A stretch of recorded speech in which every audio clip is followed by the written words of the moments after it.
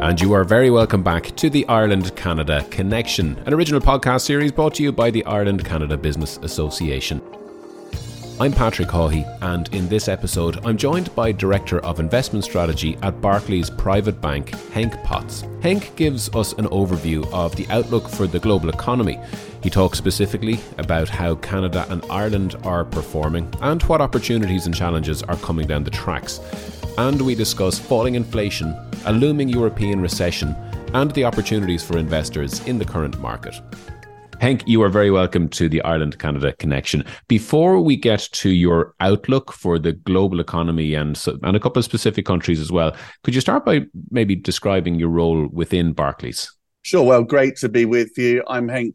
I'm Director of Investment Strategy for Barclays Private Bank. So my job is to really guide clients through the turmoil of the global economy and financial markets, talk about some of the risks and some of the opportunities as we see it. No doubt, as you would have seen from all the headlines and the dramatic movements we've seen in markets over the course of the past few months, well, even years as well, you can imagine that's been a pretty difficult but a testing task and something I enjoy, but it's lots to discuss as the world continues to evolve. From a global economy perspective, what is the outlook at the moment? Well, listen, we should remember it's been a turbulent time for the global economy. Growth forecasts have tumbled. Inflation prints have rocketed up to multi-decade highs. And we know the reason for that, of course, the war in Ukraine, surging price pressures, that pronounced slowdown we saw playing out in terms of the Chinese economy during the course of last year, all of which conspired to create this broad-based, globally synchronized slowdown. We think 2023 is set to be another challenging year for the global economy. You've got heightened geopolitical tensions, you've got the ongoing impact of elevated levels of inflation on consumption, you've got tighter financial conditions, higher interest rates, of course, and limited fiscal headroom as well. I don't think we should be totally in the arena of doom and gloom. However, there's still lots to be positive about. Labour markets still remain very robust. Household, corporate, financial balance sheets still look very healthy. Consumers still have plenty of savings that were built up during the course of the pandemic, and that's helping to cushion demand. Service sector has room to recover, and we've become much more optimistic around China as its economy reopens as well. But given the fact we expect to see a recession in the UK, a recession in Europe, and a lackluster performance from the United States, we think it'll be difficult for advanced economies to generate meaningful growth during the course of this year. Now, at global level, we still expect growth to be positive, coming in around 2.4%, helped by that recovery in China. We think India will be the fastest growing major economy during the course of this year. Although we should appreciate at 2.4%, that would represent the third weakest outturn for the global economy in the past 30 years, outside of those contractions we saw in 2009 and in 2020.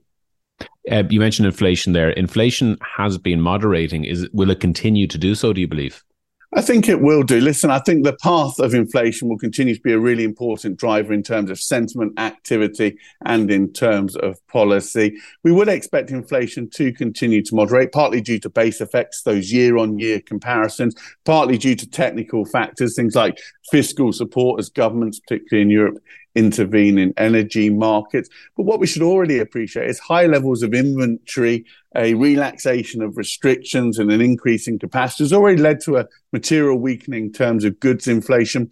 Beyond that, we know that higher interest rates will result in a further moderation in terms of demand. I think labour markets will be in better balance over the course of the next couple of years as participation rates start to improve. That should take some of the heat out of wage inflation. Commodities, we think, will continue to stabilise as well. So I think the inflation profile will start to ease. To give you some numbers around that, we expect global CPI to average 4.2% during the course of this year, then ease back further during the course of next year to around 2.9%, much better than that 7% surge that we saw during the course of last year. The big question that clients continue to ask us is, where are we in terms of inflation? Well, we think that we're past the point of peak inflation and expect those to continue to moderate. And that should take some of the intensity out of that hiking narrative that's been dominating markets, allow policymakers to orchestrate a softer economic landing and that harsh recession that was once feared. For people in business, there can be a kind of a frustrating disconnect that they listen to their breakfast business news in the morning and hear falling inflation and that percentage is coming down and we're beyond past peak. Yet the cost of materials, the cost of goods, the cost of certain services seem to rise on the same day. What's driving that disconnect? Is there some sort of a significant lag between when we actually see things coming down at the tills? Well, what we've been seeing is a slowing in the rate of inflation. We should remember inflation rates continue to be positive. So price pressures are still there. They're not just as aggressive as we were seeing before. So eventually central banks would like to see it moving back towards the target level. You want some level of inflation to encourage activity within an economy. Most economies have a 2% target. Of course, it's been much, much higher during the course of this year, and that's been destabilizing economies. So prices are still rising, but not as aggressively. And the hope is they'll return back to that more stable environment somewhere around about 2% over the course of the next couple of years. So you've mentioned that Europe's recession is to be less severe than expected. Yeah, we hope that's to be the case. We have been cautious around Europe. We've been concerned around Europe for energy security concerns, lower levels of household consumption, a reduction in terms of industrial output and lower levels of investment as well. On the plus side, the energy crisis hasn't been as severe as anticipated. We know the impact from the lack of supply of gas coming through from Russia has been offset by the fact that we've had mild weather in the winter. If you look at gas storage facilities, they're still about 80% full, which is much higher than you'd expect at this point of the year. And actually, European officials have done a good job of replacing some of that Russian shortfall with by importing liquefied natural gas from around the world. But that doesn't mean it's disappeared overnight. There will be concerns as you look forward to winter 2023, 2024, because you probably won't see those facilities as full to start with. So at least in the short term, some of the severity from that energy supply shock has not been as bad as anticipated. Consumer so actually held up better than expected, but our expectation is, given the fact you've got persistent and elevated levels of inflation in the Eurozone, given the fact you've got a less resilient labour market, we've got Eurozone unemployment getting up to around about 7% at the end of this year, and a decreased willingness from Eurozone consumers to dip into their excess savings, we think household consumption will continue to remain under pressure. Inflation has been moderating in the Eurozone. The latest print came in at 8.5%. So some good news there. We think that trend will continue. You've got lower gas and electricity prices, the benefit, as I say, of governments helping to support consumers and businesses by offsetting the impact of some of those higher bills coming through. What we are starting to see in the Eurozone is wage inflation, of course. And that's being driven by increases in minimum wages, being driven by high pay demands coming through from powerful unions. And I think that could be driving inflation during the course of this year. We've got Eurozone inflation averaging 5%. And I think the central bank will be watching that. We still expect the European Central Bank to come through with a further 50 basis point hike in March, getting the deposit rate up to around about 3%. We think they'll be on pause after that, but the risk continues to be skewed to the upside.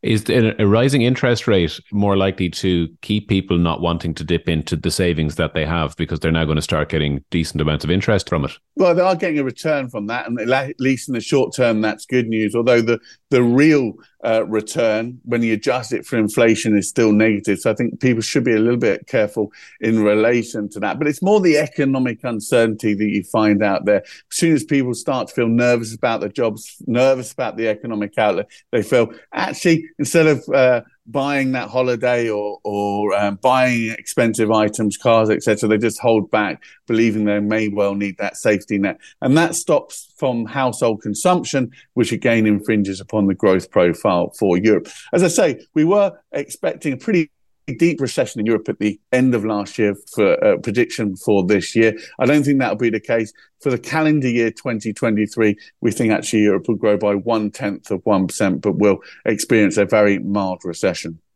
Does that reluctance to spend have an impact on investment and rates of investment? Or are they two different things? I think investment will be under pressure. There's no doubt about that. If you listen to businesses, they're obviously concerned that input costs have been rising, wages have been rising as well. Financial conditions have tightened, which makes it more expensive when they're borrowing money. And they've got that heightened economic uncertainty as well. And for us, that's going to hold back investment across the Eurozone, again, which will be infringing upon growth prospects. Finally, anything specific that you would like to add in relation to Canada or Ireland from an economic perspective? Well, it's quite interesting, the profile. Canada pretty much fits with what we've been seeing elsewhere. Strong performance, we know, during the course of last year as it went through that recovery phase. Strong domestic demand. It was helped by the commodities boom. And actually, we continue to be pretty positive around energy prices during the course of this year. For example, we think Brent will average $98 a barrel, given the supply and demand dynamics that continue to play out. When we look at Canada, we would expect growth to slow and inflation to moderate as the year progresses.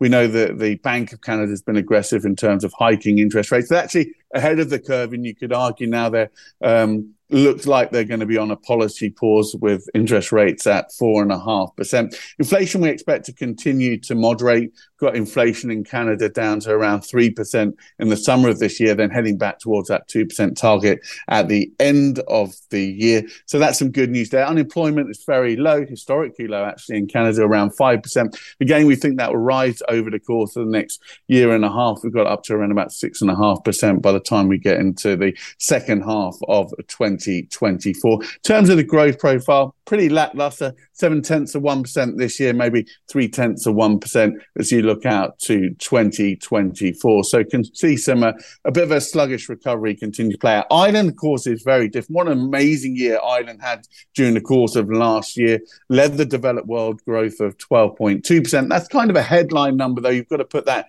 in some perspective. We know, of course, it is flattered by the inclusion of international companies and the profits that they make. But domestic demand was still strong. So if you strip that out, came in at 5.9%. Would expect that to ease back as you'd expect during the course of this year. But Ireland continues to look a fabulous place, continues to thrive. You've got very low levels of unemployment, down at 4.4%. The fiscal position is very strong. We saw record tax receipts during the course of last year. Exports continue to rise. So I think if you're looking at one place that continues to look in good shape and has really been benefit, continues to be Ireland. The question, I suppose, for Ireland is their ability to continue to attract that international investment and making sure that these big international companies continue to stay here and continue to be happy here.